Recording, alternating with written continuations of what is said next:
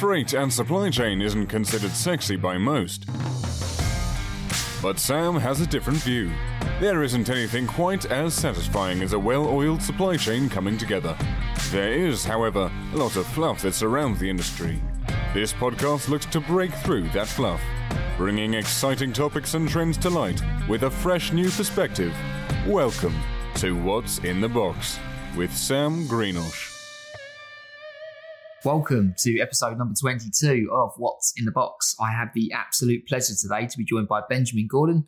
Ben is a four-time entrepreneur. He is an investor, an advisor, and a real influence in our space. It's an absolute pleasure to have him on the show today.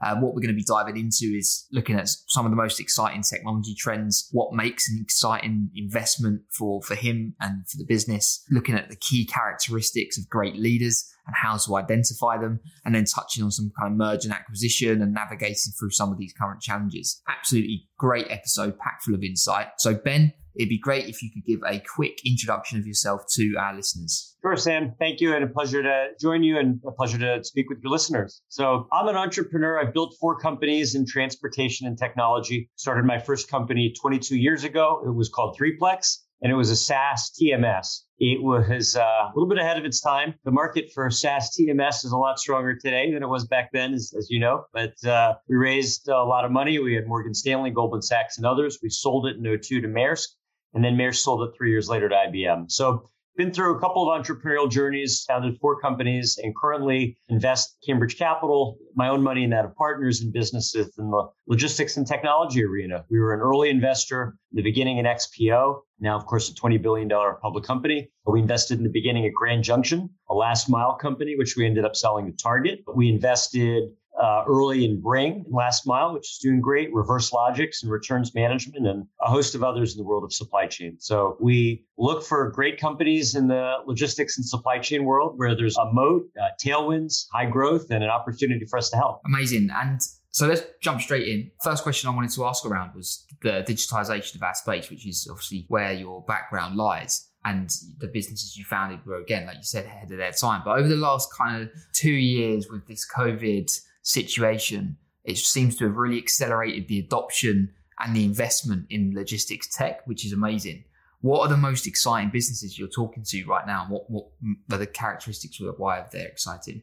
Well, I think a couple of things. First of all, there's the question of what do customers want? And then second of all, there's the question of what businesses are building. So customers, I'll just give you an example. I had a conversation last week with the CEO and then the head of supply chain at a $6 billion construction company. And they said, CEO, it was funny. He said, Ben, I never really thought about supply chain until this year when nothing worked. And nothing worked. You had the delay with the Suez Canal. You had all the crazy disruptions and bullwhip effects associated with COVID, random shortages of things that didn't seem to make sense, like toilet paper. On the other hand, shortages and now glut of things like hand sanitizer. And so, this has been a year where I think the world has seen the price of supply chain disruption. And on the other hand, his head of supply chain said, I've never been so important to my company. And it's true. So what are some of the things that a company like that cares about? Well, one is they're a construction company. So when there's a project, there's a new building, and they've got all these different inputs, suppliers, raw materials, et cetera. And it's all got to show up at the same time. Well, if one thing doesn't show up at the same time, you've held up the whole project. So one of the things that they, care about is visibility. Where's my stuff? Where are all the inputs? What's the glass pipeline so that I can see where everything is and when? What can I do to intervene if there's a problem? If I know something is delayed, what preventative action or corrective action can I take rather in order to fix it? All of that revolves around the question of visibility, predictive analytics, and supply chain tools in order to manage the problem of what happens when something doesn't show up on time. And so that to me is one huge issue that we see a lot of. Another is shortage of capacity. I have a friend runs a large private equity firm, and one of his portfolio companies is in direct-to-consumer carpets, rugs, and furniture. And he called me and he said, Ben, we have this problem. Problem is that we're not able to deliver our goods on time because FedEx is backed up, and it's not even a price question. They're just not capable of giving us the execution that we need. What do we do? and we can't have customers that aren't getting what they ordered. So, so there's a constraint on capacity, particularly related to the surge in e-commerce and related to last mile. And there are multiple ways to solve it. That brings me to the second half of your question. What are companies doing to address these needs? Well, one thing, and this is something that we've seen with some of our portfolio companies, we're invested in a last mile SaaS company called Bring. Bring has done a great job of helping companies solve the question of orchestrating their last mile and coordinating with all their different partners. You see this particularly in food, retail, medical, where that comes up a lot. But that's kind of one way to solve these issues. Another, with Delivery Circle, another portfolio company of ours that's really a last mile services company is doing, is they're actually providing capacity to companies. So they'll go to a company, that's describing the situation where they don't have access to enough capacity from a FedEx, and we'll say, no problem. We can create more because they have software, they have a control tower, but they also have the capacity to recruit owner operators to come into a network. And so that's another way to address that. So my point is, I think there are lots of problems, but also lots of opportunities. And that creates, I think, a fantastic chance for great supply chain technology. There's a few things you mentioned in there, but one of the things that highlighted out to me is that the technology is developing and evolving, and it's becoming more accessible. There's lots of it. And then there's the second side of it, which is the physical assets that's required in order to manage that supply chain, which is where a lot of the scarcities happen with container ships and ports and drivers. How do you think that, or is there any interesting businesses that you've got from a technology perspective that's trying to solve some of those maybe more physical challenges? Yeah. So when you think about physical challenges, I mean, there are several. So you alluded to a couple.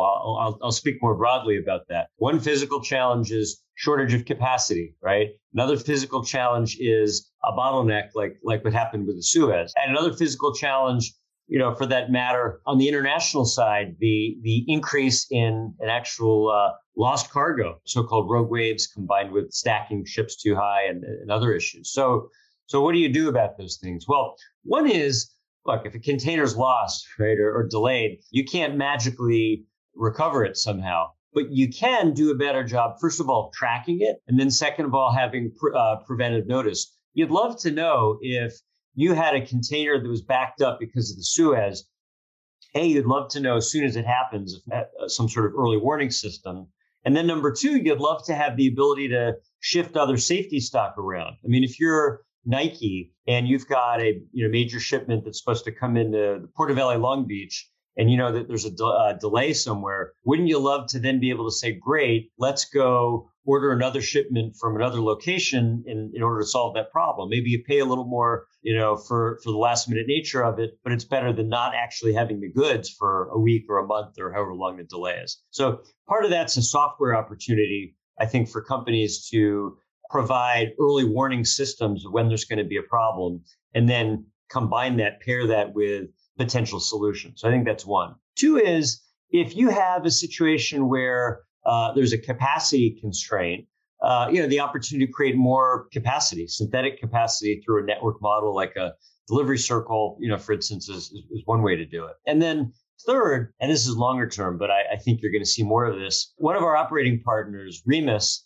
used to run R&D at UPS and also ran the Strategic Enterprise Fund. One of the things that UPS invested in several years ago is a 3D printing company. Now, you might ask yourself, why on earth would a logistics company invest in 3D printing? And the answer is because it allows you to see further into the future as to what's coming next. And frankly, I could envision a world, and so could UPS, where maybe you don't have as many long distance shipments because you could just 3D print whatever you need at a closer facility. For something that is high value and low volume, like certain types of medical equipment, for instance, you could certainly envision that. Maybe there's a 3D printer on site at a hospital, and then instantly when there's a problem or a shortage, you could solve that. So I think in some cases there are software solutions, in some cases there are transportation network solutions, and in other places there are total out-of-the-box ideas like 3D printing. I love that first kind of pillar. I think that's exactly what I see as the biggest way of combining the two, which is that predictive, just having foresight and understanding, and that visibility enables you to make smarter decisions, which will impact maybe the more physical stuff. So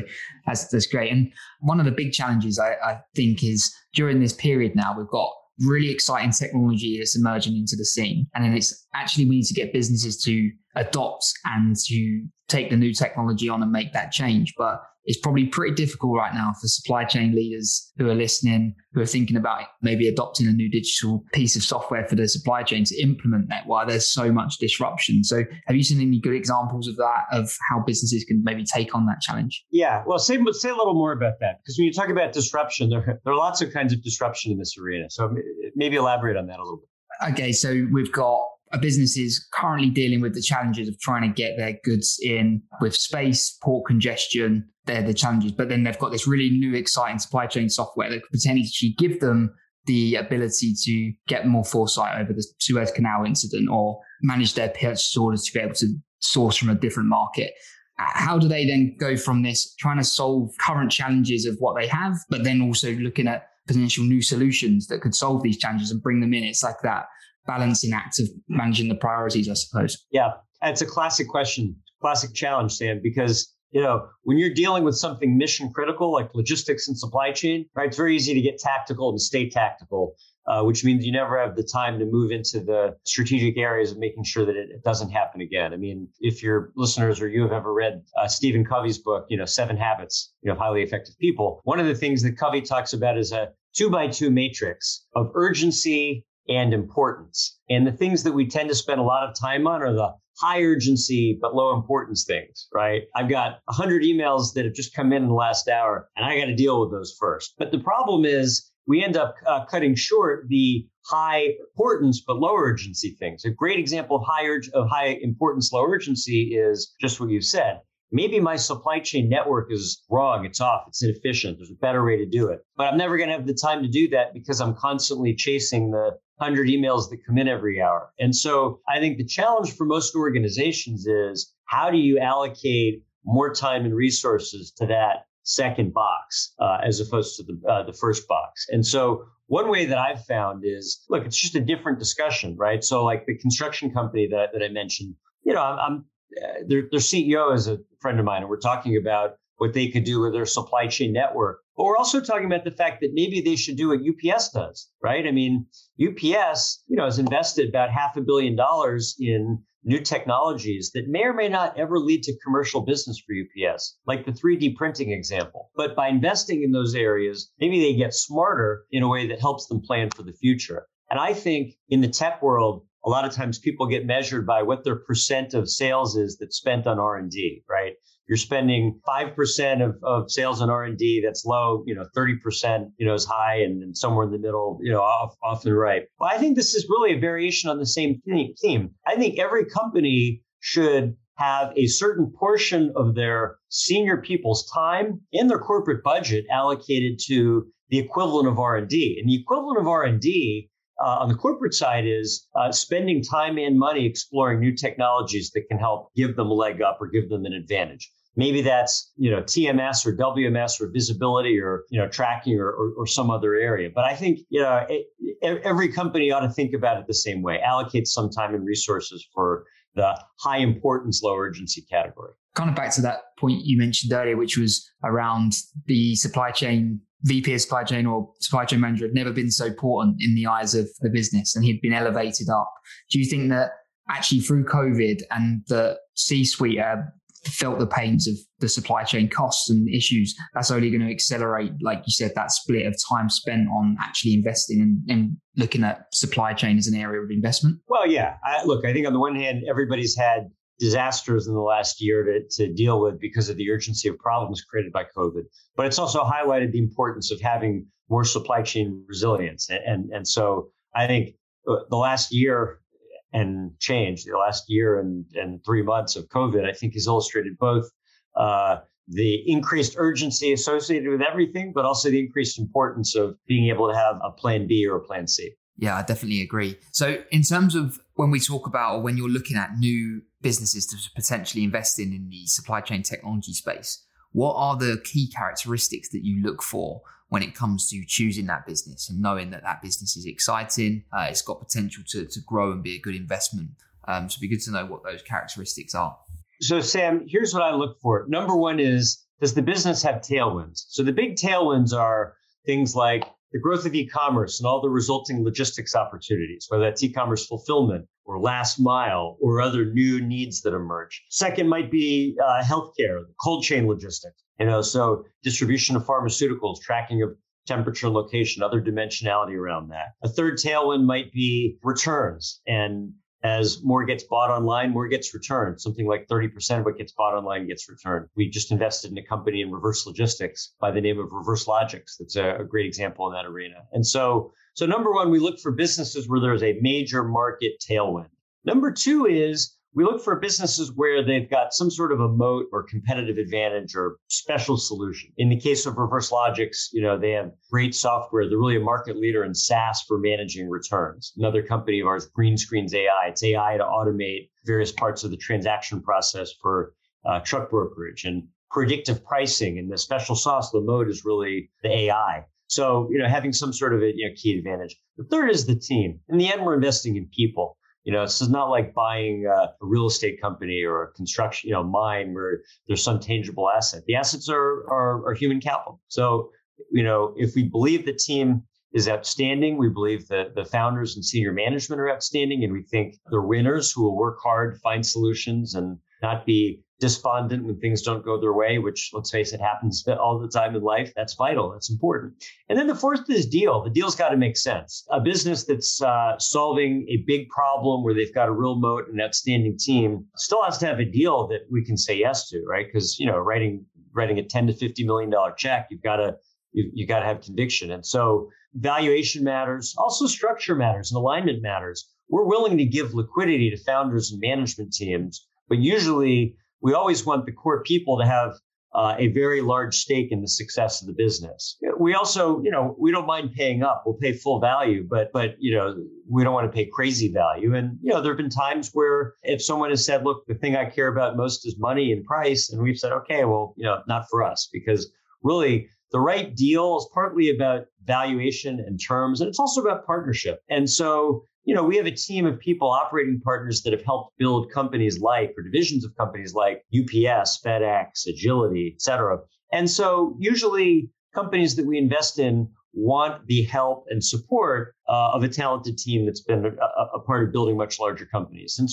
And that's the right reason for someone to want to work with us. It shouldn't be just because of money, because there's lots of money in the world. But, talent, strategy, expertise, and ability to help build billion-dollar-plus businesses, that matters. So those are the four things that we look for. Amazing. I'm glad that you kind of touched on the people aspect. Again, I would imagine it's quite a subjective area of how do you get that comfortability with the founders and the people in the team. Is there a way that you've kind of consistently identified amazing founders? Like, is there kind of characteristics that you specifically look for? Yeah. It's funny. We try to do so much to automate and systematize, right, in our businesses and our life. But the fact is, it's really hard. And there's probably no harder place than the topic that you just raised, which is how do you determine who's a great backable leader? And I don't claim to have the perfect answer, but I will tell you what I think about and what we look for. One is track record of success, because people like to say, past performance is no guarantee of future success, but it's a pretty good indicator, right? But success, in my mind, it's not just monetary, like somebody builds something large and create value for their shareholders. Yeah, that matters. But I care just as much about a second part of that, which is overcoming adversity. Because I think the hardest thing when you're building a business is you get surprises, curveballs, challenges. And so you've got to be able to figure out, how do I react to those surprises? How do I overcome adversity? I actually think that's a better predictor than past success. Have you had challenges in your life that have forced you to think about finding a different way in order to overcome them? And, what did you do and what happened? And what did you learn? Right. I mean, most of all, I think, and that kind of brings me to the third point, which is curiosity. I certainly don't have all the answers. And there was a time in life when I was younger when I thought that I did. And, life has a way of teaching you what you don't know if you're open and, pay attention to the lessons. And I think that's important. So, no matter how smart or successful somebody is, they've got to still have that curiosity and passion for learning if they're going to continue to be successful. People that rest on their laurels and think they have all the answers and get complacent. Complacency, I think, is a huge risk factor. right? And so to me, past success, ability and track record of overcoming obstacles, and curiosity. Those are three things that we try to look for. Are we perfect at finding them? No, but that's what we try for. Yeah, it's really nice to hear the kind of foundation. The adversity one, I couldn't agree more with. I think that really shows real test of someone's character when you can see how they can adapt and be around adversity, which is great. One of the questions I wanted to touch on a bit earlier, and I didn't ask it, but is fragmentation of our industry, or as in supply chain, one of the biggest challenges that you see for the top technology providers that you're working with? Is it actually there's so many links in a supply chain? Is the fragmentation of all of those different businesses one of the biggest challenges? It is. So there's fragmentation in several areas in supply chain. One, in terms of the steps in a process. I mean, if you're a Fortune 500 company, I remember our operating partner, Dave Stubbs, built a business called Kuehne+Nagel Lead Logistics. One of his customers was Nortel. Nortel had, I think, 300 different 3PLs. This was 20 years ago that they were working with in different parts of their business, whether it was warehousing, transportation, freight forwarding, technology, or otherwise. And of course, lots of different locations, as well as services, as well as silos of information. And so one solution to that is to consolidate, right? You could consolidate by building what